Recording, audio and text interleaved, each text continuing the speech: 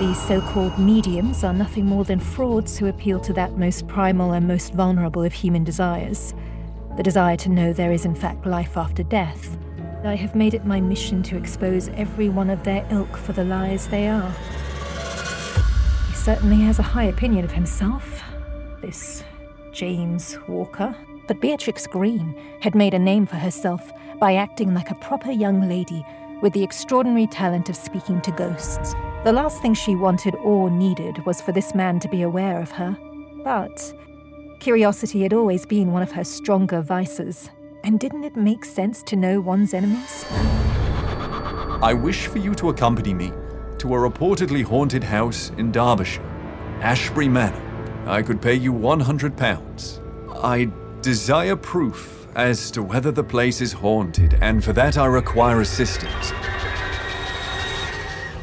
Beatrix's hand slapped down hard on the wooden table. Her body gave a shudder nearly grotesque. Beatrix's right hand rose into the air over the table. She was clutching a knife. Where had it come from? The knife pulled against the table again.